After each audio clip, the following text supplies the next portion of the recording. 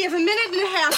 It's my responsibility to tell the control room and New York that we won't be ready. We'll be ready. In 84 seconds. 15 seconds. Oh, God.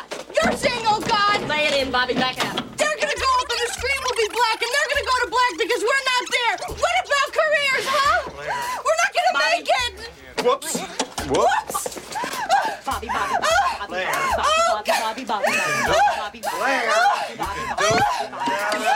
You got it. Amazing, Claire. Go.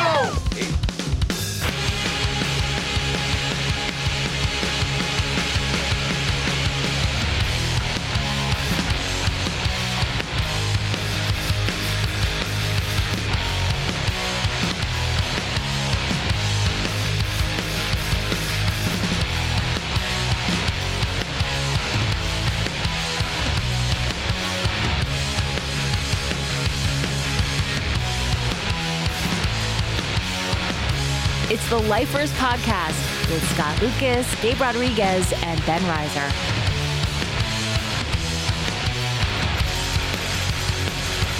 And now, here's Scott, Gabe, and Ben. All right. How are you guys doing this week? Who wants to know? Are you guys there? We're here. What's up? I got nothing for you guys. In order for this pre-interview segment to work, you guys are going to have to come up with something. Let's see how this works. Let's see how this goes. Gabe, what do you got? Give me a second to prepare. You didn't tell us ahead of time that we're supposed to come up with the content here. We should always be prepared. That's the thing. Thank you, Ben. I agree. You should always have something to bring to the table. I brought an MF to the table right out of the gate. Don't bring anything to the table. You bring FA to the table. FA? FA. I don't know what that is. Fuck all.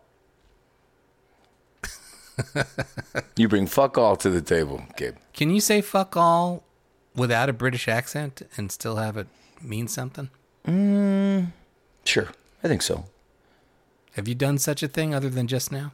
Did I not just do that now? You did just now, but I didn't even think about it. It wasn't like I was looking at it and going, how am I going to say fuck all with an American you weren't accent? Thinking that. No, I wasn't. Because I know some people from the UP who say bloody all the time, and every time they say it, I'm like, I don't think that's a thing. What do they think?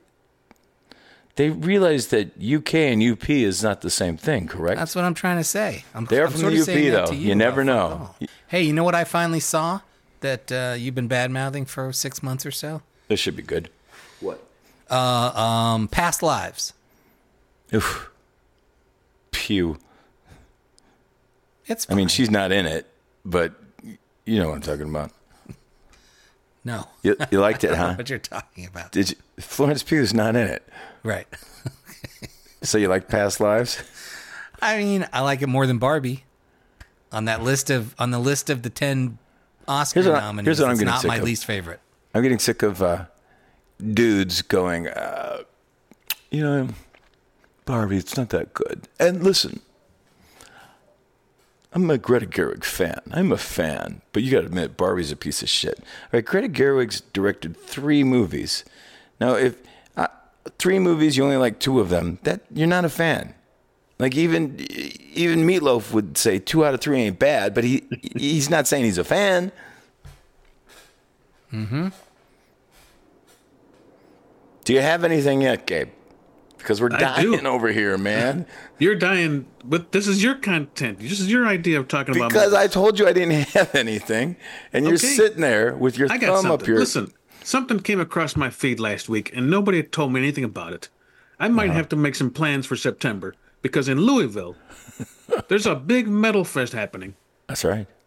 And really, really small on this marquee is the word local H. I'm like, I had to get my glasses to find it. What's going on? Louder than life. Okay, louder than life. Yeah, what about it?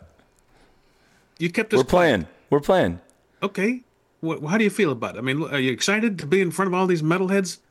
Thousands, hundreds of thousands? Is it Really? just a metal fest? Yes. Is it? There can't be more than metal. This is I mean, Slate. Chevelle's on it. How metal can it be? Come on. Metal, new metal, old metal, post metal, whatever it is. Butt metal, butt rock, whatever you're going to call it. So we're the butt rock part? Is that what you're trying to say? I don't know what butt rock is. I Listen, still don't know. here's what another thing, Gabe. There's a certain festival coming up that we are also on in California. Really? And there's another band playing that festival that you might like. Has this been announced yet, or is it about to be No, it announced? hasn't been announced, but it's about to be. Well, when this comes out, it'll have been announced. You hope. Go ahead. Hit me with it. You hope. Well, I know it's about to be announced in like a couple of hours. It's California. Fonzanoon Fest. It's the Fonzanoon Fest. That's right. I don't know what that is. I looked that up, and I'm sad I did. I don't know what the hell that is. What's this? I can't see. You see that? Ozfest? What is it? I can't read that. It's called the Aftershock Festival. Really? I've heard of that. And do you see who's headlining the Aftershock Festival? Replacements. Ooh, Iron Maiden. It's not the Replacements. I thought they already did that. When was this? I'm saying you put in some time. Are you playing the same day as Iron Maiden? At this point, we don't know. I'll see the lineup in a few hours. Well, speaking of intro segments that you have Gabe and I produce, I have a special guest coming onto the podcast right now. Ooh, a special guest. For rebuttal from something that came up last week. But before you do that, It's Gabe, too late now. who do we have on the show today? Today, Bobby Talamine. Who? Talamine. Yeah. Hey, Mr. He says Talamine. Tally me bananas. Now, Bobby pronounces names the way he wants to pronounce them. Yes, he does. So Yes, it could be Talamine, or Talamine, but he says Talamine. I should have asked him about Uli John Roth. Oh, I missed it. You missed it. But go on. Tell us more about Bobby Talamine. Oh, I didn't realize how many shots he took that I recognized. Well, But he's tell a us who he is. Tell us what he does. He's a music fan that is a photographer in the Chicago area. He's got lots of stories about touring with Peter Gabriel. He's a music photographer. He's a rock photographer. Yes. Yes, but not as much of a So fan hard of for metal. you to tell people what he does. I'd like to put it in my own words. That's always a mistake. Always a mistake. No, this week I got it right. Play the tape. Anyway, Bobby Talamine.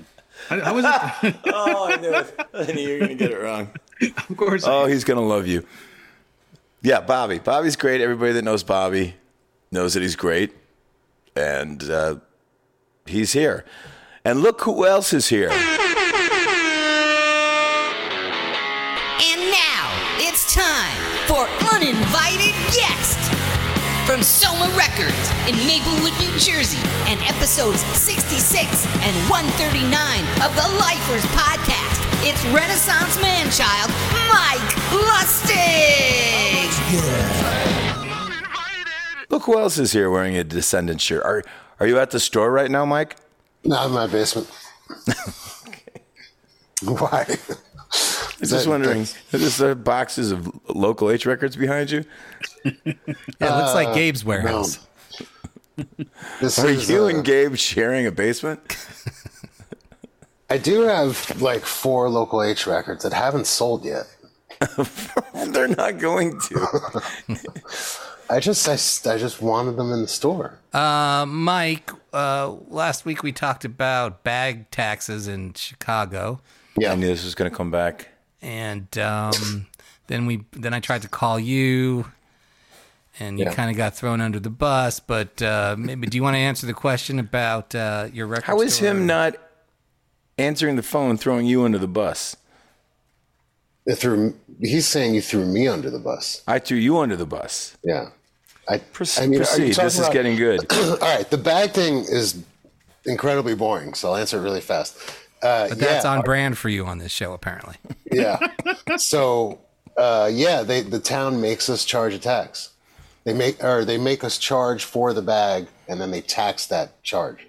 So basically, you're supposed to count the bags, and the tax man walks in and says, "Hey, you got this many bags, and you only charge this many bags." we've yet to charge a single person for a bag because it's so awkward and weird. I'm just not used to it yet, but we're supposed to. Right, but I guess that's It's a like good you don't question, care about Scott. doing your part for the planet. Right, what happens if you don't? Like they can't, how do they figure out whether I don't know. I really don't know. But like most people actually don't take a bag because they're not supposed to. I know Scott's a big fan of the waste. But. Hey man, I'm just trying. I got a dog. I got plastic. Okay. So, do you want to talk about blues songs? Well, we're so glad that you came back. I want to go back to the Rolling Stones because that was. You know what I'm talking about, Scott? I don't. All right, so we did the best songs about Satan and the devil. That was the last episode I was on. About sympathy for the devil or about the devil? No, about that best songs about Satan or about the devil. Okay, I thought you about sympathy for the devil. I've seen a movie about sympathy for the devil, but never heard a song about sympathy for the devil. You've never heard that song? I've heard sympathy for the devil. I've never heard a song about sympathy for the devil. I see what you're saying. You see where I'm going here. I see it. So Ben told me, and Ben was under this impression as well. Well, Ben's I know, he fucks everything up. What did I do? No, someone fucked up. Ben's a telling ass bitch is what Ben is. You and I thought it was songs with Satan or the devil in the title. Yeah. But no, that counts. That could have been. Right, but you came in with songs just about Satan, which could be anything. Yeah, but they were Born with a Tail. What? Born with a Tail, Lucifer Sam. I mean, it wasn't like I was coming in with Back in Black. Anyway, I was under the impression you were not happy with the sympathy for the devil choice. No, that wasn't the problem. That wasn't the song that was the problem. I think they were more annoyed with your more obscure blues, or earlier blues tracks that nobody knew. I did like a Robert Johnson song, right? Exactly. Yeah. Yeah. That's all right. That's absurd. Fucking record store owner. Yeah. How's it going over at Soma Records? It's been kind of great. It's people are very psyched to have a record store in the town. How long has it been open? Like a week and a half. Wait, really? Yeah. I was just selling online and stuff like that before. Wow. So we just opened the store and where is it located? It's in Maplewood, New Jersey. Which is like 5 miles west of Newark. I only know Fairlawn, New Jersey. That's close to where I grew up. That's where Travis Bickle's from. That's right. Yeah. Is that where Fountains of Wayne are from? No, they're named after a place in Wayne. Oh, Fountains of Wayne, sure. I thought they were from Hoboken. They may be, but there was a store on Route 46, I think, and they sold like lawn fountains, and it was called Fountains of Wayne. They didn't want to get confused with Fountains of Weehawken. How about that, Gabe? Okay. Gabe? I'm not even following. So now, Mike, you and your friend own this store, and do you work at the store at the same time, the both of you? Not usually. I mean, sometimes, but... So you work by yourself at the store? Yeah. So there's no witty repartee that someone could come in and watch you two go back and forth on? It's not like visiting a Kevin Smith movie. No, it's like visiting Travis Bickle. I'll be there. What's the last album you played in your store? I've been just doing like a playlist. Oh, okay. What? You're not playing vinyl? Dude. No, I mean, if we get slow, I will, sure. You're playing a playlist in a record store? You can't check people out, and I'm the only person there. I can't be changing the record every 15 minutes. You can. You got two arms, motherfucker. Listen. This is... it's funny. We debated this, but before we were opening, we were like, do we have to play vinyl? Yeah. Yes. And we decided no. Wrong. No, over at Spike's Record Rack, I think he's playing vinyl all day long. You better get with the trend, man. You're telling your customers to do what you do, not what you play. No, do what you say, not what you do. Do what you say, not what you play. You get what you play for, my friend. No, I advocate them. You can tune a piano, but you can't tune a fish. Now, wait, do you also sell CDs? CDs nuts. CDs, 8 tracks, whatever you want. Oh, you have 8 tracks? Edison cylinders. Sell it all. Why don't you play an 8-track? Because that thing goes around and around and around. Play 8 tracks. Yeah. I could. Or at least play a CD, for God's sake. Just bought play a playlist. I just got Metal Machine Music on 8-track. Oh, yeah? That's a priceless. How is that cut up into the programs? There are programs, right? 4 programs. Yeah. I haven't actually listened to an 8-track in forever. It wasn't fun. It was the most useless format. They suck. Yeah. I don't even understand really why cassettes are so popular again. I was kind of because kids are stupid. You guys put out a cassette last year, didn't you? Yeah, because kids are stupid. The amount of records that I bought on cassettes rather than vinyl, I regret every single one. Yeah. Scott, did you make mixtapes? You made a lot of mixtapes, didn't you, Ben? I made a lot of mixtapes, yeah. A lot Absolutely. of mixtapes. A lot of mixtapes. Would you give them to girls and be like, I made you a mixtape? But that is the origin story of my friendship with Mike. Is we were both working at the Park Slope Copy Center, and the first thing I saw him do was give this girl who worked at the store a mixtape of blues songs, and I was like, I need to stay the fuck away from this guy at all costs. It wasn't even blues songs. Yes, it was. I wish it was. Yeah. No, it was like it was Robert Johnson. No, it wasn't. It was all like it was like Stax and Motown and I'm sorry. Aretha and all that. Okay. Well, you were talking about the blues, maybe. Here's something else that's got to end. People talking about their origin stories like they're superheroes. This is our origin story. That's the first time I've ever said that about anything. Well, you said it like you've been saying it your whole life. So you're saying I need to stop it right in its infancy. As soon as I started, I want to kill that little thing right there. Okay. Well, I'm sure this has been a pleasure for you, Mike. It's amazing. You don't get plugs like this very often. No. But here's the one last thing I want to ask you before you go. Yeah. And I know you have to leave. What is the theme of the show? Are people dropping in and out? No. We had a regular guest, and now we're doing the intro. Oh, gotcha. As we always do, in reverse order. But do you sell, and if you don't, I recommend you do, like Best Buy, where they also have like candy bars and stuff at the counter so that you can pick up a little candy bars, a little candy treat on your way out of the store. Wait, you want to know if he sells candy at his store? Yes. Do you sell candy at your store? No, that's a great question, but no, we don't. Should I? You really think yes. I should? I think you should. No, you should be playing records at your store. Well, that too, the candy's for sure. unnecessary.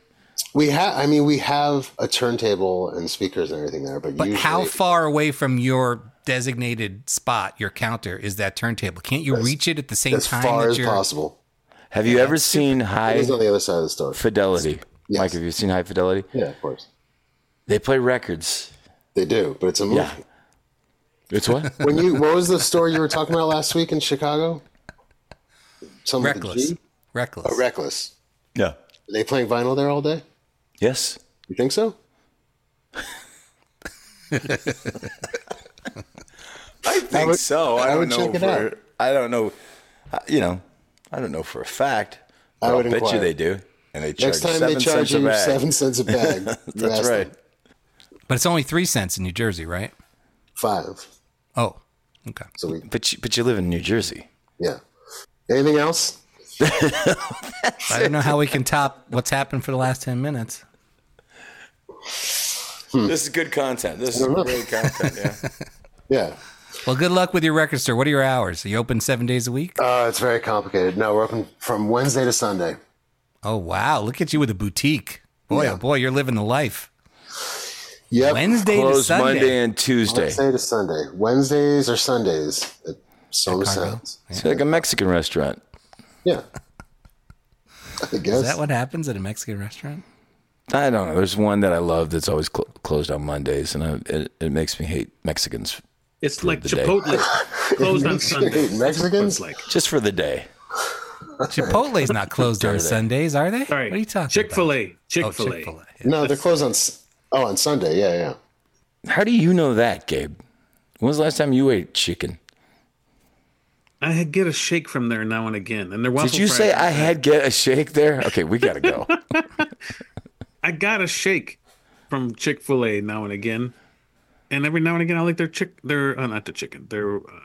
waffle fries. I think Gabe's telling on himself. I think Gabe's been eating chicken. I think we just got an unpunk Gabe segment without even asking for one. Unpunk Gabe, unpunk Gabe, unpunk Gabe. Unpunk Gabe. Chick-fil-A? Yeah. I call it chickophilia. Okay. Okay. That sounds like it. Yeah, that's it. Now you gotta go, so Can we all talk go about now, or are we just dismissing Mike? Just dismissing Mike. All right, bye, Mike. I love you all. Quite Bye. got her point. See ya. Love you too.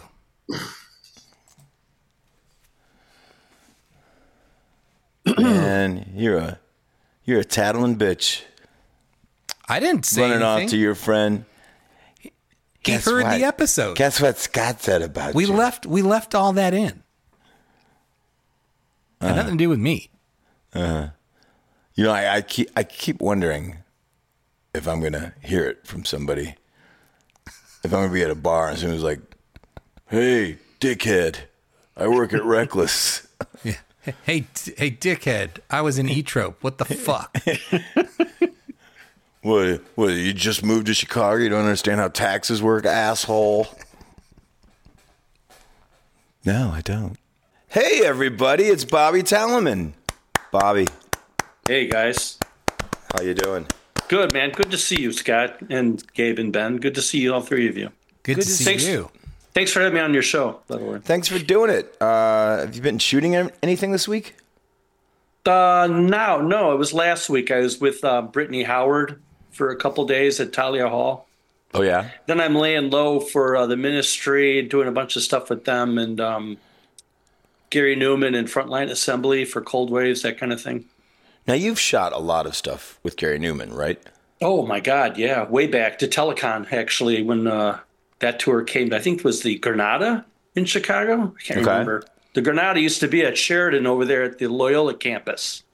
There wasn't very many shows there at the time, but they had that show there. I think it's interesting about Gary Numan that people who just sort of know cars or whatever have no idea what an amazing live performer he is, right? He doesn't really have that reputation outside of his sort of cult, but he is amazing on stage, isn't he?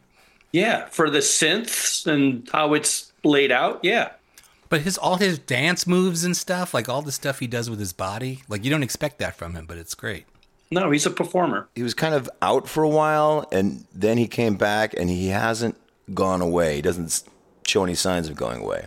Nah, he's pivoted to industrial too, which is kind of cool. So his music's gotten kind of dark, and he's got live drums, obviously, and a full band.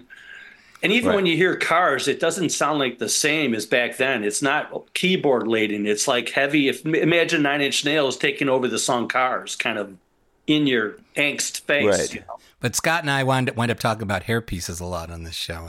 And he's definitely got one of the all-time things on his head these days. Seems like you've done a lot of stuff with industrial stuff.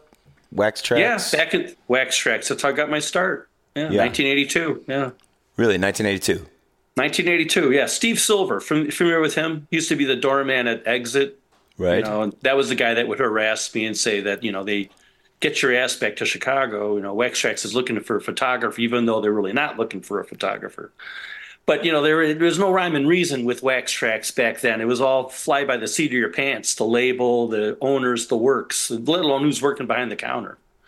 But I would just show up constantly, every day. I was showing up literally for any kind of event or just to hang around and investigate more than anything. The second floor along with the first. And that's where the light bulb came off as far as working with Wax Trax and the industrial bands, but seeing Melody Maker and NME and oh my God. It's like the light bulb was 85 realistically to expand that whole thing because I couldn't compete with the Paul Natkins, nor did I wish to. The established photographers are photographing all the big bands, but how about this underground that's so cool? Right. So Jesus and the Mary Chain was on the cover of both Enemy and Melody Maker the same week for that Psycho Candy. You know, and they look like The Cure, like big hair, the works. Yeah. Like, what the fuck is this underground? And lo and behold, they come to the Metro, and I make the arrangements. And I'm the only photographer there. I'm like, how can this be? This band's on the cover of UK publication. So it's like, all right, well, stick with this path, Talamine. Do your shit. So, next week would be like Wolfgang Press. The following week on the cover would be like Curve, Susie and the Banshees, all the dark, Nick Cave, blah, blah, down the line. And I was always at it. They were getting used to me as far as what was in that publication. And then the UK is 6 months ahead of the US.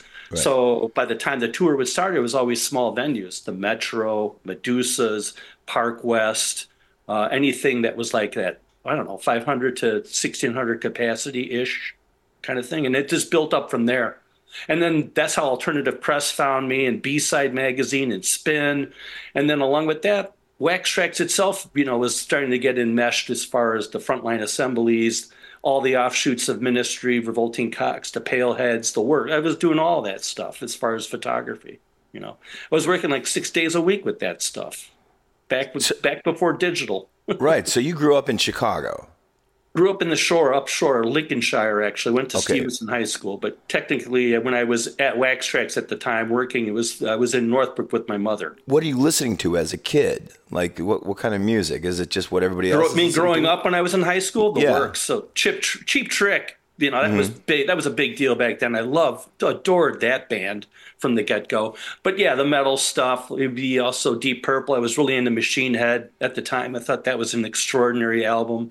Yeah. My sister's record collection was also really equally cool. They had Laura Nero into Leonard Cohen into Joni Mitchell, all the hippie Flower Child kind of stuff, which I totally adored. And then The Who, of course. That was a sieve, man. I was listening to all that stuff or trying to soak it in. And I was actually sneaking my cameras into the shows when they would come to town. The amphitheater, the International Amphitheater in particular. But, I have all this cool photography back then, but it's all like a blurry, fucked up mess because I didn't know what the F I was doing, But still, I grew up with all that. I was a music guy first, Scott, before I really got into photography. Music always is first, then the band follows, Yeah, that's what I was going to ask you. What came first? But it was music. Music. It's still to this day. That's why there's a shitload of cool bands out there that, again, are like my days at Wax Trax. I'm like the only photographer showing up for this cool band. How is that possible? People just, I don't know. I can see where some photographers think it's a business and they got to go for the, like the Bad Bunnies now into the Megan Thee Stallions into whatever. I'm just that, what? My heart's not into that. Just not into it. Right. If I can't dig your music, why do I want to be there and suffer for 3 hours? Fuck that. I'd rather go to the small show and stuff. Right. What was the first band that you shot that when you were sneaking cameras in? Led Zeppelin. Really? The Physical Graffiti Tour, 1975. Come on, really? But yeah, I was watching the photographer who was their tour photographer, Neil Preston, and he's been my idol ever since. And that guy, the exact opposite of me, attaché case, 3 camera bodies, 6 lenses, 30 rolls of film, and here I am with a cheap ass Honeywell Pentax, 1 lens, 4 rolls of film, and these are Zeppelin songs that are sometimes 8 minutes in length. And guess what? Song 2, I'm out of film. Right. What the fuck is going on here? So I was watching him and taking notes, like, Neil Preston, this is the guy. You got to find your angle. More watching him than watching Robert Plant and Jimmy up front. But but it's an era. Who to ask? There's no rhyme. I don't know. As far as music photography, it's a slippery slope as far as question and answer with these guys. You would go up to Neil Preston and ask him, what would be the response? Fuck you. Figure it out. Same with Paul Natkin. I don't have to get the fuck, unless you're a cute girl. Then, come here. I'll teach you. So he never gave you any advice? No, it's all mistakes, which is good, though. I think mistakes are good. I know what to do the next time I'm at a show. I'm not going to make the same mistake again. When you look at your feed on Facebook, you seem more knowledgeable about music than the average music photographer. You'll post a photo and like a shit ton of words to accompany the shot.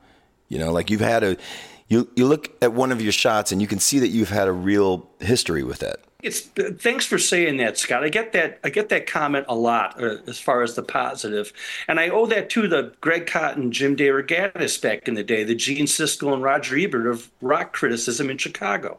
Yeah. Both of them, they could punish themselves even back then as far as the writing, but they were both into it as far as short, sweet, concise, but informative, and then expanding from there with John Perellis in New York and Robert Christgau. There's a ton of. And I was just like a sieve with that as far as cool writing and how to edit. Even now, I cringe. Sometimes like with Joz Coleman recently, we had a birthday yesterday, and it's 3 paragraphs long. Who's going to read all that? But, that guy is pivotal, in my opinion, as far as Killing Joke. And I don't know. Yeah. But still, I think of that, Scott, all the time. Is don't bore people. The photography is decent, but don't bore people with the writing. Jim and Greg are always in my head when I'm writing. It's like, what would they do if they saw this? Would they cringe? 1982, you're in with the Wax Trax people, or trying to get in with the Wax Trax people. People start recognizing you at these shows. And, when you go pro, quote unquote pro, I mean, what do you remember as the first band that you shot that you were like, wow, I could do this. I can call myself a professional. Skinny Puppy. Oh yeah. At the Metro. I think it was the Vivisect tour. And that was intense. But they're theatrical. Even back then, it was like do or die as far as their message, in a different way than Killing Joke, but still the same.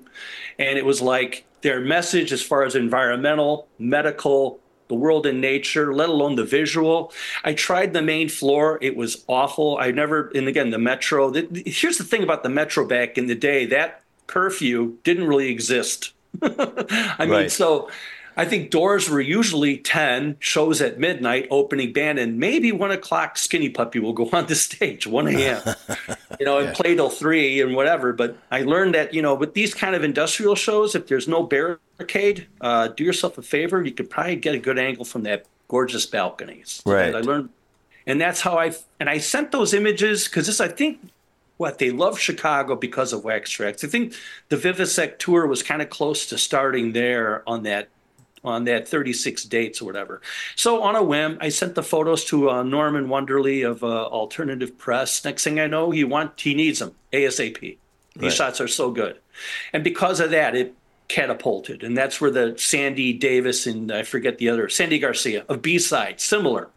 That kind of publication that was into the underground and alternative and indie and industrial in particular, and they saw those and, hey, we need this. Can you?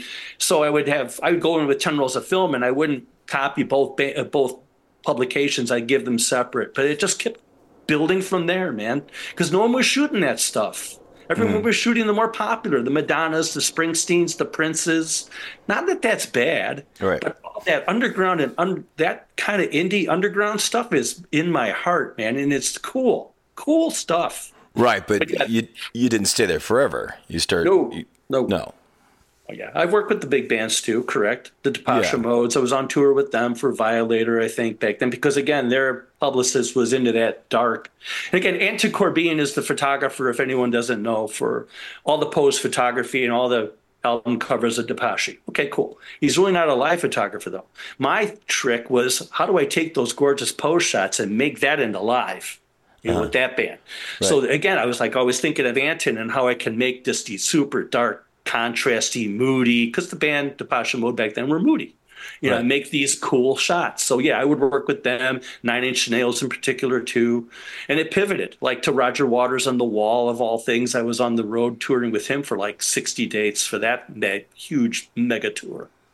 So on the Wall one, where was Roger Waters on the Wall? Correct. Waters on the Wall. And I was like, here's another case in point. Because I know his son, who was doing the keyboard work since Rick Wright wasn't in that band anymore. And it was Harry Waters. And Harry said, we got to get this guy into the UK. And 5 dates at the OVO, the O2 Arena, excuse me. O2, right. In East London. And there's David Gilmour at the top of the wall for Comfortably Numb with the Electric Black Strat. Okay, so what year is this? What year is 2011? this? 2011? Was that tour? 2011. David Gilmour and Roger Waters were talking to each other at that point? Not at all. That animosity from the final cut, I think, was that when things all broke loose as far as the FUs between the two of them? Sure. And who had ownership of the name and Rod? Yeah. But the thing was, that's Polly Gilmour who kind of made fences between the two. And Polly Gilmour, this is about a year before the wall hit there. She was involved with a benefit concert for Alzheimer's, I think. And David Gilmour was going to do an acoustic set. And Polly said, why don't we get Roger to play an acoustic song with you just to see if we can mend this animosity. Roger said he would do it if on the Wall tour, David would reciprocate and play Comfortably Numb from the top of the wall. And there was a secret between the two of them and Polly, I guess, and that was it. So everyone, when that tour was announced in North America, everyone thought, it started in Toronto with dress rehearsals, then it came to Chicago. Well, that's why the dates were selling out. David's going to come here and play that song. Never happened in the States. I made inroads with Roger's son, Harry, that, you know what, my gut opinion, since David lives and breathes in the UK, it's going to happen there. And I asked for all 5 dates, which was an unusual request.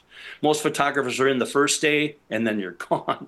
Why do you want 5 dates with Roger Waters at the O2? Like really stern kind of capital lettered email. I'm going, well, I think it's probably the most important part of this tour is I didn't want to mention David Gilmour at all. I just assumed it was going to happen. He goes, I'll make it work. I'm there opening night. There's 60 photographers approved. No David Gilmour. Mm-hmm. Second night, I'm there. 1 photographer, it was me, and David Gilmour at the top of the wall. The only photographer approved to shoot the thing. So why were you the only one there? Because it's night number 2, no approvals. Again, the only reason why that this became unusual is because Roger and David kept it under wraps as far as what day of the 5 dates David would appear. Right. If it wasn't, now there's 4 more dates left and no one really knows. But I had made that request in advance, so I got it. I almost didn't get the shot, though. It was just so panic-stricken because it's a 35-foot high wall. Right. It's 260 feet wide, the width of the venue. How do you get? And Roger's a tall guy. He's actually like 6'3" or 6 foot. He's just a tall guy. How do I get him in and David at the top? So you can't do it from the pit. I ran all the way back to the soundboard to get what they think out. It's a long prog song. It's like 8 minutes long. All the way back. Live it is. Yeah, live it is, correct. But I went all the way to the back, and that's how I got the shots. And that photo paid my mortgage for like 2 years, as far as everyone running it, since I was the only photographer there for night number 2. But you knew. I knew. You had a hunch. I knew. And I didn't want to spill the beans. My gut said that this is it. It's going to be here. If it's going to happen anywhere where David appears, it's got to be in London. Lo and behold, it happened. Well, isn't there usually a rule that you can only shoot the first 3 songs? Again, this is a Harry Waters question. And, Bobby had already done a ton of work and is in the tour guide, the concert, you name it. I was doing a ton of promotion, and I knew what I was doing because it's a theatrical production. In other words, the set list wasn't like Rolling Stones were going to mix in 6 different songs during this show. Right. It's, the wall is the wall. It's like no different than going into seeing Hamilton, I suppose, and there's a protocol with that, similar to that. Sure. Well, now let me ask you this. Did you then stick around for the next 3 shows and keep shooting? Oh, yeah. Yeah, I did. Although I felt my work was done, but no, that's just, it was you know what, guys, here's the thing. David, back in that day when that split happened, Roger was a dick, again, taking them to court about the Pink Floyd name and bashing them all to the no end. And David was the guy who rose above, technically. And when that all got settled, you would think that would have maintained. I don't know what happened with Roger, but I think he found some empathy with how he handled himself. He thought he had fucked this up really bad. Mm. I have a shot that's really just an emotional kind of shot of Roger at soundcheck at Toronto with the dress rehearsal. And he's got the microphone in his pocket, and he's looking at the wall, and he's smiling. He's walking towards my camera along the stage to the end of the wall. And he's looking up. He's looking at the magnificence of that and the beauty of the music. And, I captured that, like 20 shots of that. It would be unbeknownst. If someone asked me what's one of my favorite photographs of all time, it's that. Seeing Roger not like what people think he is. He's actually a cool, informative, and a sweetheart of a guy. He's not a dick. So here's the thing where it really gets Well, I think you could possibly be both. Yeah, correct. Well, true. Yeah. I'm not in his life 24/7. That's an excellent point. But at the end of the show, the wall is all down. Out comes Nick Mason. Out comes David Gilmour to play outside of the wall. And at the end, Roger's got his arm around David and is whispering in his ear. And I'm photographing this whole thing. And now David, talk about a dick. It's David Gilmour who's being a dick. Like, that arm around from Roger's like a radiation from Chernobyl, kind of. Right. Like, you see he holds a grudge. He holds a grudge more than Roger does, correct. Yeah. But it was cool documenting that whole thing and not having to believe in what the press is saying. I'm seeing it firsthand and how screwed up the band is as far as these two guys. Right. I mean, who else have you had a long history with? Peter Gabriel? Oh, yeah. From actually forward, yeah. Wow. How did that happen?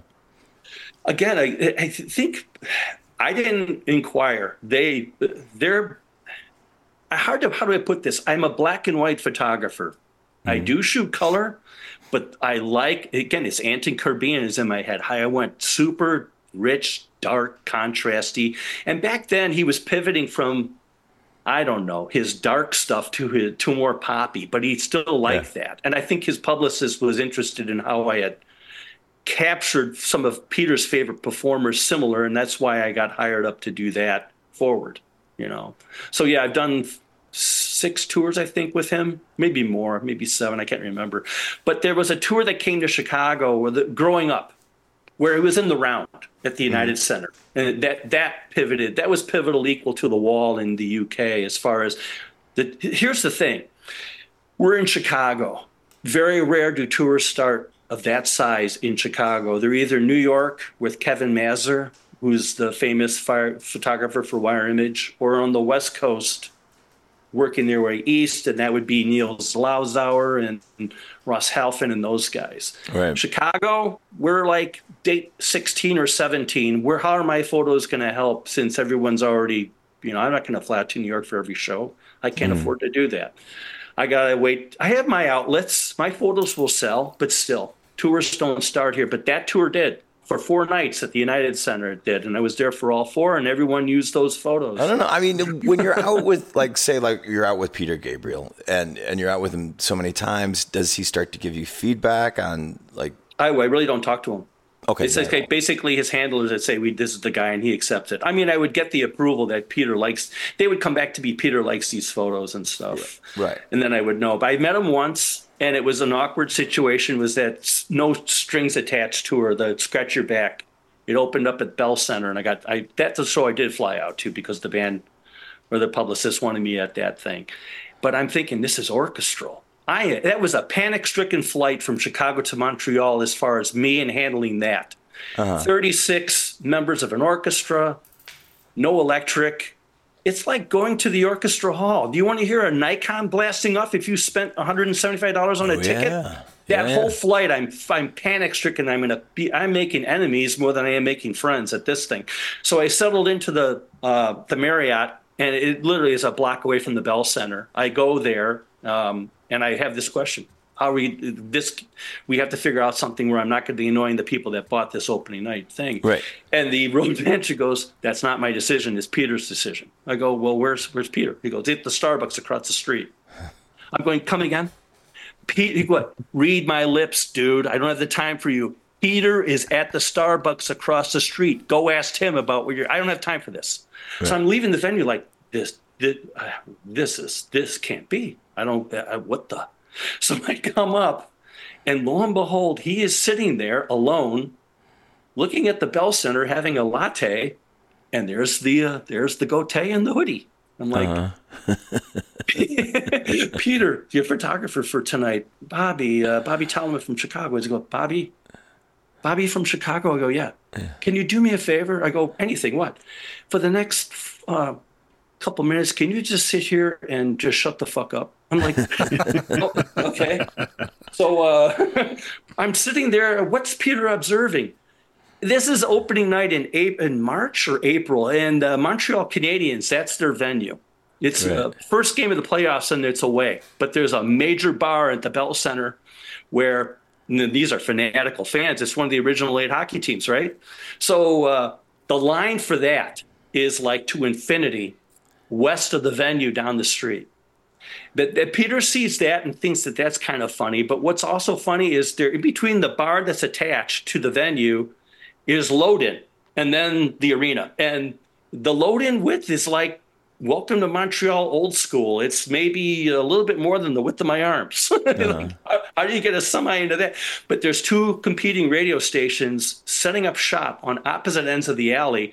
And the PA is like 10 feet, 11 feet, 13 feet. And suddenly this is what Peter's watch. This to the left is Biko at like 13. Right. To the right is In Your Eyes at like 23, and they're like looking at each other, these radio stations, these programmers, and they're like, ha ha ha, ha, I got the better PA. And Peter goes, Bobby, even I don't play my music this fucking loud. Yeah.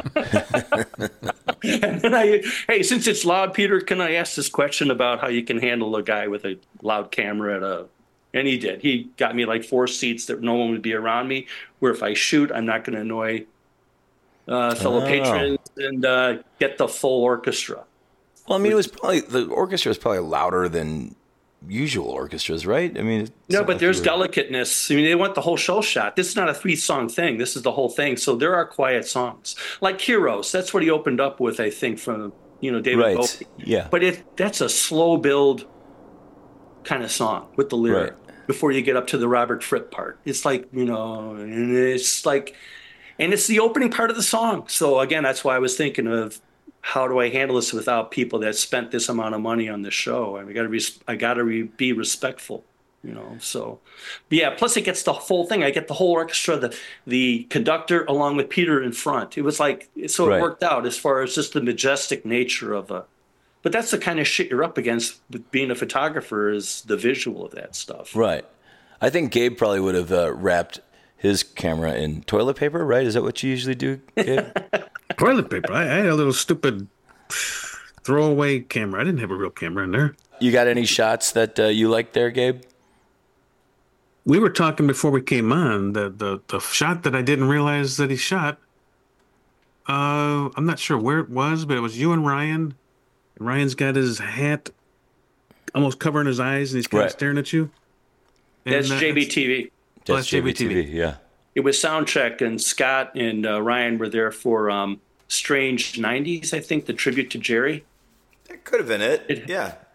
Either that or was that you did here's the cool thing about you, Scott, was I think it was Uber or Lyft. You were hired to do the music for their Christmas party, I think. And again, it's a packed house, it's local H blasting away, and then halfway through, what does Scott do? He's taking requests from the crowd. You know what? Not to blow smoke up your butt, but I was amazed at that. How they could throw out requests. You'd go to Ryan, you'd work out the beat, and you'd play it like you were practicing it for weeks. Yeah. Unbelievable. I was getting Jerry and go, do you believe this guy? How do you can't teach that? It's in your gut. Is what I said to Jerry. He goes, that's why I love him. That's why I love these guys. That's why I love Scott. Local H are lighter. They could, Jerry, when you hear something like that, can go off the deep end. I could have Local H here every day of the week, and every show would be different. If I could photograph, if I could videography JBTV for the rest of my life every day, it would be something uniquely different than the day before. And I'm wow, he's actually right.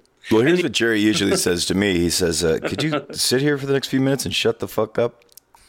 Well, both of you guys are the same. That's what he says to me. You can talk about stuff, and music will enter the picture eventually. But, there's so much shit going on, you guys can talk about anything. Oh, yeah. Jerry's got more energy than all of us. Yeah, man. Love working for that guy. The best. Yeah. How long have you been doing that? Oh, my God. I don't know. 20 years, I think, give or take. How'd you meet him? Oh, I've known him forever. I bumped into him with Jeff Buckley at the Metro. I was involved with that, and that's how I got to meet him. And then Smashing Pumpkins, too. I was doing peripheral stuff because Leroy Fields was involved with JBTV, and I would get invited from him to shoot these kind of shows, too, or Radiohead's first show at the Metro, that kind of thing. And slowly over time, I didn't want to bug him. Back then, he was huge. But over time, you just get to Chicago's a big town, but Chicago's also kind of a small town as far as music. You just get to know just relationships, human relationships, and people, and showing up and just doing your thing and be cool and don't be an asshole, blah, blah, blah. And eventually, relationships form. And Leroy goes, we need a photographer for the studio. I can't remember the band. Maybe it was I Scintilla or something, Walter Flackis, Stabbing Westward. I don't know what it was. But still, that's how then next thing you know, Jerry goes, oh, this guy's good. Leroy's right. Let's keep him. So I've been working with Jerry ever since, What's the next move over there? We're in his, I think you've been there, in his 2-bedroom studio now over at Grand. But Preston Bradley Center, this is a brand new, it's an old school church venue that's located 2 blocks east of the Aragon. So the goal is to pivot to there, hopefully by, I don't know, maybe the summer or fall of 2024, and make JBTV the way it was in regards to the unique nature of the Preston Bradley Center is we have access to these bands that don't have to travel across town now. You can you can roll your roadie boxes, the 2 blocks east and plunk yourself in. It doesn't have to be the headliners either. And these opening acts is what Jerry loves anyway, and so do I. So up-and-coming bands would probably kill it, the chance to spend a couple hours with Jerry and do a small performance, kind of like the old days. Pretty smart. Yeah. What'd you have, Ben? I was looking at pictures from Riot Fest 2013. You've got Peter Hook, Pixies, and the Replacements. That was one day. I didn't remember the Pixies were the same day as Replacements. And that was again, of all the festivals, they book awesome. No offense, but every year there's always at least, unlike, no offense to Lala. I mean, I love doing that too, but it's like, do I know all these bands? Hell no. No. I have to investigate a shitload before I go in. With Riot Fest, it's like, boom, boom. So now the only question, James Van Oslo, I had this question with him, what's with this fucking overlap? God damn, is there a way to make an automaton of us where we can be at 2 places at once to see this and that? And I bring it up because Killing Joke, we're playing on the with the smaller stage, and who's on the main stage? Elvis Costello. Literally at the same time. Motherfuck. And Elvis Costello had cancer, and this is his first show in ages. And you're torn, your favorite band of all time is playing here, and do you leave after the 3? Do you leave before the 3 songs? Oh my God, I did. 2 songs into Killing Joke, I'm now flying by the seat of my pants to at least get one song of Elvis Costello. But that's the beauty of that festival, man. It's overwhelming how cool it is, the bookings from top to bottom. But it seems like they're being kind of mean sometimes, but they swear they're not. It's cruel. Yeah, they swear they're not, but it is cruel. Right. It's cruel. Here, can I give you another case in point that's totally goofy? Corey Feldman last year. Oh my God, what a head case. Excuse me, this guy. Yeah. There's an email that goes out. Corey is not talking to the press, nor will he go into the press area at all. So lay off. Okay. Right. So who's the first guy on that Sunday or Saturday to come into the press and want to talk? Corey Feldman. With his handlers. And he sits at our table. I'm there with Jake Barlow of CBS and a couple others because it's the first table that looks chill in that whole press area. And he sits. And he's upset because he's going on in 2 hours and he has a bright LED screen that's not working. It's not working at all. It's an inflatable LED screen that now is stagnant. But he'll talk. So he's talking to Jake, and he's getting more upset as far as he did an interview with Jake Barlow and blah, blah, blah, blah. And now he's looking at his guy. Did you guys fix it yet? I gave you 20 minutes to do these interviews. Is the LED screen fixed yet? And the guy, his main guy goes, no, unfortunately it's not. God, then Corey is like, this is fucked up. Came all the way out from the West Coast for this show, and my LED screen is. And he's down. I'm looking at him. I'm like, hey, Corey, can I interject here for a second? You strike me as the kind of guy that's a problem solver. If it's something that's a connection that goes into a battery, into a generator, you're going to figure it out. And he goes, who are you? I go, Jake Barlow's best friend, Bobby Talamine. How are you? He goes, cool. You want to do a shot? I go, sure, we'll do a post shot. So here's where it gets goofy. Lo and behold, it's not fixed. That LED screen. And guess who's going on at the same time as him? Jenny Beth of what was Savages, the lead singer back in the day of that brilliant girl band. I didn't know she was going out by herself. Yeah, solo. Brilliant stuff, by the way. Okay. Atticus Ross from Nine Inch Nails had done a lot of production and programming for her. So it's all this, it's like an industrial kind of post-punk, but with a female vocal. Really, really cool. But anyway, I hear her off in the distance, and I'm stuck here with Corey Feldman and a non-working LED inflatable, and it's eating up 15 minutes of his set because they still can't get the thing to work. He says, screw it. So now he figures, all right, I'm just going to adapt it. He should have done this from the beginning, but he did. So here now he's getting his shit together, and I had to run my ass off to get the last song of Jenny Beth in the crowd, mixing it up with she's the kind of girl that just, COVID be damned. I don't care if I get it. I'm in your face. Oh, yeah, she walks on the crowd, yeah. Oh, yeah. She comes out there holding the microphone up. It's, it's like 30 feet of microphone, and but that's that's my problem with overlap at Riot Fest. I should have bailed on Corey Feldman. Never make friends with Corey Feldman. Rule number one. You should know this. But yeah, whatever. It's that year of Riot Fest, Ben was insane as far as Peter Hook and how tight he was. The old big Viking bass and love that. Have you shot Peter at Metro? Oh, yeah, quite a few times, actually. Always a good event. And that's with his son, too, I think, who plays bass as well. They trade off on bass and guitar and stuff. But, yeah, it's really tight. Too bad about the animosity with New Order and him, because he had, in my opinion, that sound is undeniably... New Order is like one of my all-time favorite bands, all time. And Power, Corruption, and Lies. If someone was to ask me what's one major Desert Island disc, it's certainly that, Have you shot New Order post Peter Hook? Yes. New Order is actually not bad. That bass player sounds like Peter, but it's not Peter, But yeah, they play the Aragon Ballroom or the Chicago Theater, but yeah. And they actually played Riot Fest the same time Nine Inch Nails was headlining, so it was kind of cool seeing them into Nine Inch Nails. I mean, they're still tight. That sound is undeniable even for live, even without Peter. It's like, It's Would you say it's disco, though? Do they play the dance, you mean? That's, some of their stuff is... you wouldn't say it's disco music, would you? No, but... a moron would call New Order a disco band. Correct. But let's say the stuff that came out after, I forget this. The album with the Life Preserver on the cover. Yeah. This stuff, they started getting softer by then anyway. More of that disco dance. But if New Order was playing one gig in town and Peter Hook and the Light or whatever his band is playing the other one, which one are you going to go to? I don't know. I would probably act like I'm acting with Corey Feldman and Jenny Beth. How can I do both? How can I get the both? There are people who say that Corey Feldman, all that Corey Feldman stuff is an act. That's all sort of pre-planned shtick with him. That he's not that stupid? Yeah. Yeah.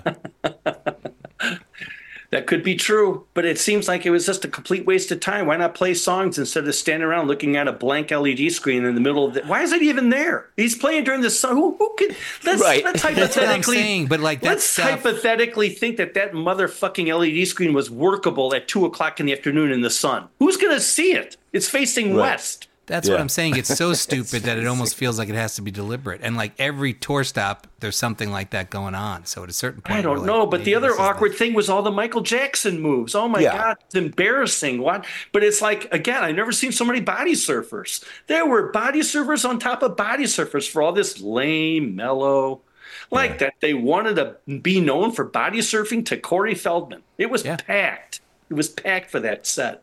Oh, weird. I left there wanting to take a shower. I felt so this is... Yeah, I saw them do a wall of death to the Village People, so you don't know what those cats are into these days. Speaking of desert islands, Gabe? Desert islands. Oh, this can be a good one. I see that you have some pictures of Iron Maiden here. I was going to ask about those, but that's all right. We're going to get to the question that we ask all our guests. If you had to choose between two bands, and you can only listen to one of them on a deserted island, between Iron Maiden or the Replacements, Who would you pick? Oh, the Replacements. No offense. The metal is okay, but come on. Early, you know, here's the thing about that band and Paul in particular. Mm-hmm. They had a lot of issues and anger and mental breakdowns, and I live for that. I mean, it's not like maybe Iron Maiden had some of that, but it's like that's a more big business kind of thing where you have to get your shit together for the show. Yeah. It seemed to me that if Paul Westerberg and Tommy had issues, it comes out on the stage and they're going to eat each other up. Right. That, boy, Replacements times 10. No offense to Iron Maiden. So you don't want to talk about Iron Maiden anymore now, Gabe? It looks like you got some pictures of both of them on your site there, so I don't know. No, they put on a good show, but you know, I've seen the Beast. Do I need to photograph the Beast again? Keep hitting him, Bobby. Come on, keep going. Look, no offense to Gene Ambo. I totally agree that he's the metal guru photographer, but I'm not. And I see his posts, man. He's all into the. You'll die with that stuff, and you know, I don't. This is. You guys have a relationship, you and Gene? Yeah. I was with Jolly's Christmas party, and Gene and I chatted it up with Jerry for like a good half hour, and seeing Gene without a camera and be himself, I love that version of Gene. You know, he's actually a cool, informative, and sweetheart of a guy, but you know, the metal part of him. Look, and this is not too. I don't want to be known for that. I mean, do I love metal? Yeah, but do I love Local H equal? Yeah. I mean, do I love this sensitive stuff? Even the Britney Spears to some extent. Back in the day when I have wardrobe malfunctions times 20 in my vault, but still, I you know, anyone that puts out good music or EDM here, this is something that would probably turn them off. Is the Dead Mouses into the Tiestos, into the Calvin Harrises. Those are heavy duty productions if you've never been. I mean, EDM in general, if done well, is equal, in my opinion, to any other kind of music because it's created by a soul guy, whatever. Sure. But I want to be known I want to be known as a music photographer, not like a metal photographer or an indie photographer. Music, come on, it's like a music first, photography second, man. If you put out some good, cool stuff, even if you're country, like Chris Stapleton, I'm your fan, dude. It's something that's heartfelt and just sincere, dude. I'm like, let's get involved one way or the other. Well, what was the last band that you photographed that you didn't know anything about, and you were like, oh, this is great? Opening bands in particular have a tendency to be like that, where they have now a shorter set, 9 songs, and Pixel Grip, local, but they're like EBM, electronic body music, for like you know, they have a synth guy, they have a drummer, and then they have the vocalist. And that band, oh my Lord, it's like they should be headlining, not opening. They are that good. And this was like 5 years ago, you know. Special Interest is another one. Ali Logout, who's the lead singer of that. And here, I'll give you a case in point. Pitchfork, Day 3, and then, again, it's July. Oh my God, it's got to be 110. You're baking in humidity. And I'm taking a nap in my car. I'd already done the sound check stuff and post stuff I needed. And I have a VIP parking spot next to the stage where this band goes on at noon. I saw the schedule. I saw Special Interest, had no fucking clue who they were. 10 seconds into that first song, I'm scrambling, like trying to get my camera gear together in my trunk and running. Right. And it was like 60 people, but it was like a mosh pit that was insane. And how did Pitchfork know this? All these wonderful questions, the booking, research, Special Interest are now my heroes. And they're from New Orleans of all places. And how do they come up with this sound? Crazy, nutty. And it's like that, to me, Special Interest shouldn't be opening Pitchfork. They should be headlining Pitchfork. Right. Like, you know, again, but I love that. It's always undercard stuff, Scott, that I find that bands I never know of that are, wow, shock and awe. They can be, you know, they can be good. And watching them grow, you know, from that to headlining is the coolest thing. Yeah. Well, on the flip side of that, who was the band that you were really looking forward to shooting and the experience made you want to quit? Oh, too many to even name. But back in the day, Ned's Atomic Dustbin. Boy, they were again another Melody Maker Enemy. Let's go put them on the cover kind of band. Yeah. And I went to the Riv all excited, and I was like, "This is just not what." Can you guys? Maybe the third song you'll get your shit together. Right. And no, the whole set was like a drag jury kind of thing, and it's not something. And you were really looking forward to that band? Oh yeah, because that was the hype band of the time. I think I don't know, 95 maybe 96 that they were making inroads, kind of cool from the UK to the States. But and the other headache that was hit or miss was Sisters of Mercy and the moody nature of Andy Eldritch, and another guy who limits the amount of people that can be in his inner circle, and the fog is so heavy. I mean, that show at the Riv when they were in the height of their powers, Floodland, I think the album was, and from the photo pit ain't happening. It's just that wall of there was maybe 8 fog machines going off above, below, horizontal, you name it, and it's like I was scrambling around. By the time I got my shit together, the show was almost over. Where I got maybe out of 10 rolls of film, 6 shots of Andrew looking kind of decent, Yeah. But that was like, oh, why do you need what embarrassing, embarrassing. Yeah. A lot of bands I can think of that were like, oh, Happy Mondays is another one. Boy, that guy. Oh, come on, really? That guy could drink up a storm. I forget the guy who's the Sean. Yeah. Sean. And he was like Sean Ryder. He was so hammered that he was looking to grab a microphone stand, and it's literally like 4 feet to the left of him, but it's like he's seeing double vision. It's like, and he gets in this and he's throwing up on his shoes. This is song number 2. No. He's barfing all over the stage. But that's baked in the cake with them. But there's Bez. Bez is doing it. Bez is doing the dance. Gabe's hero, Bez. Bez is like. Bez was just what was Bez's job besides dancing for Happy Mondays? I have no clue. He was just kind of like the hype man. Party. Yeah, he's the hype man. Yeah, that's you, Gabe. You're Bez. He's the Flavor Flav. He's the what? The Flavor Flav. The Flavor. Okay, he's the comedic relief. Okay. Yeah. Cool. But I hear not to. What? Go ahead. How do you feel doing your job now in this age of digital photography? Are there things you miss about the old photochemical days? Yeah, getting paid. It's tough, and back in the day, there was nothing like good black and white film that was like eye-popping cool. Digital is getting kind of mastering it with every new generation of cameras. Right. But it's the 80s and 90s before cell phones, guys. Yeah. It was the best. That was a time that was like tribal club, live and die, music every day, 24/7. There was no days off. I don't know.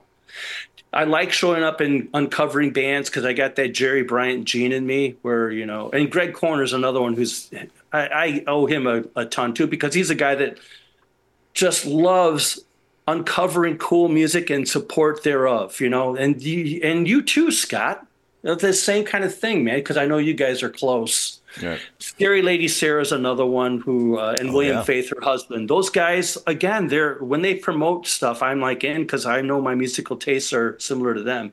And Greg, when he was still is the music director. He would, once we pivot to Preston Bradley, he'll book, but he always books solid bands that, again, like I would come up to Greg after these intimate shows, going, "How did you?" Do you ever sleep? How do you uncover this stuff and find these awesome bands, dude? And he really, it's like he gives me a hug and saying it's not like a secret, but he doesn't want to tell me. Like right. I live for music kind of thing. And I don't want to bug him. But still, I love that kind of stuff, man. It's like, I love that. I love the fact that nowadays I'm looking at this list, like if Scott and Ben and Gabriel asked me about bands, and I got like 600 bands here. Half of them are new that are like that deserve to be heard. Well, close your eyes and point to one and tell us about it. Idols. Okay, so totally adore them. Those guys have got to be a lot of fun to shoot. A blast, and they're easygoing. Why? Because they're blue collar. Mm-hmm. They're not fancy, famous, nor do they wish to be. They're tight. They are a band's band. No, Joe Talbot, the lead singer, obviously he gets a lot of attention, but the whole band is like equal. And Joe lets people know that at his shows, how much he appreciates his best friend, the bass player behind him, and that drummer who's kicking ass, and our guitarists. And some it's more we than I get the sense with with Joe. But seeing that band build, it's crazy. That again is just awesome. What was the first show that you shot of those guys? I had no clue about them at Lollapalooza. Right, that Lollapalooza set was amazing. It was amazing, but again, there was a 30 photographer pool at Lolla, and I don't get along with all of them, nor do they all get along with me. I can be a dick, and I apologize in advance. But there are 2 or 3 that I totally trust their opinion. And Kurt Barron of The Illinois Entertainer is one, where I've known him forever. And he will grab me by the collar saying, you are coming with me. You're not going to have lunch. You're not having this catered lunch. Idols is going on at 2:05 p.m. Fuck lunch. You are shooting this band. I'm like, okay, well, Kurt says it. And that band changed my life. That was one of the best live performances of that year of Lolla was them.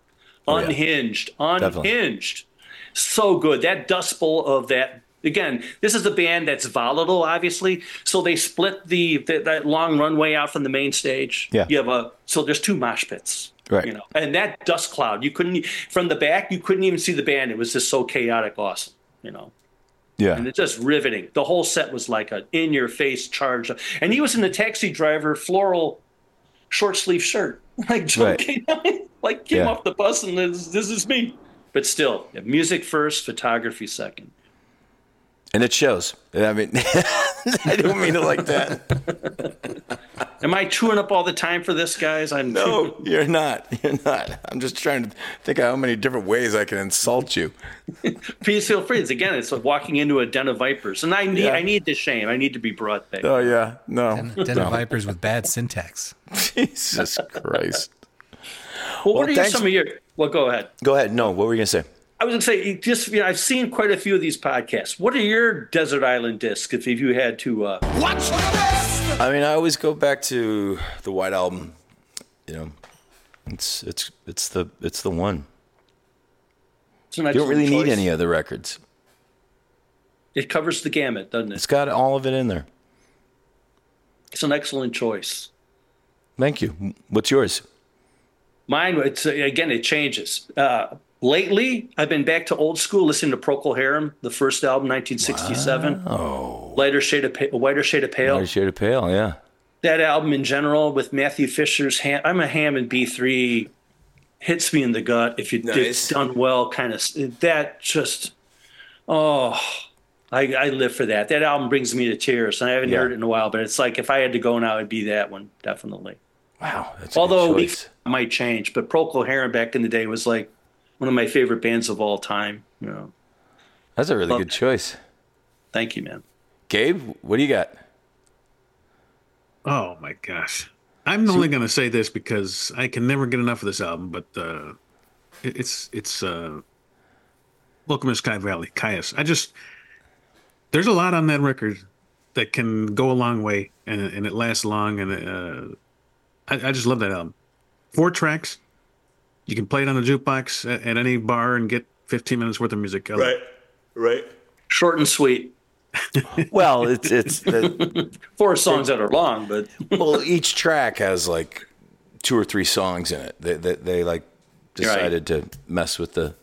Which is ingenious, exactly. Which is ingenious. So he brings up a good point as far as you can leave it alone on the jukebox and have listen to it, not listen to it, have a conversation, come back. Yeah, it's like playing side 1 of 2112. Yeah, there you go. Look at Ben. Ben's waiting for us to ask. But what Ben doesn't know is we're not going to ask him. Thank you. That I appreciate.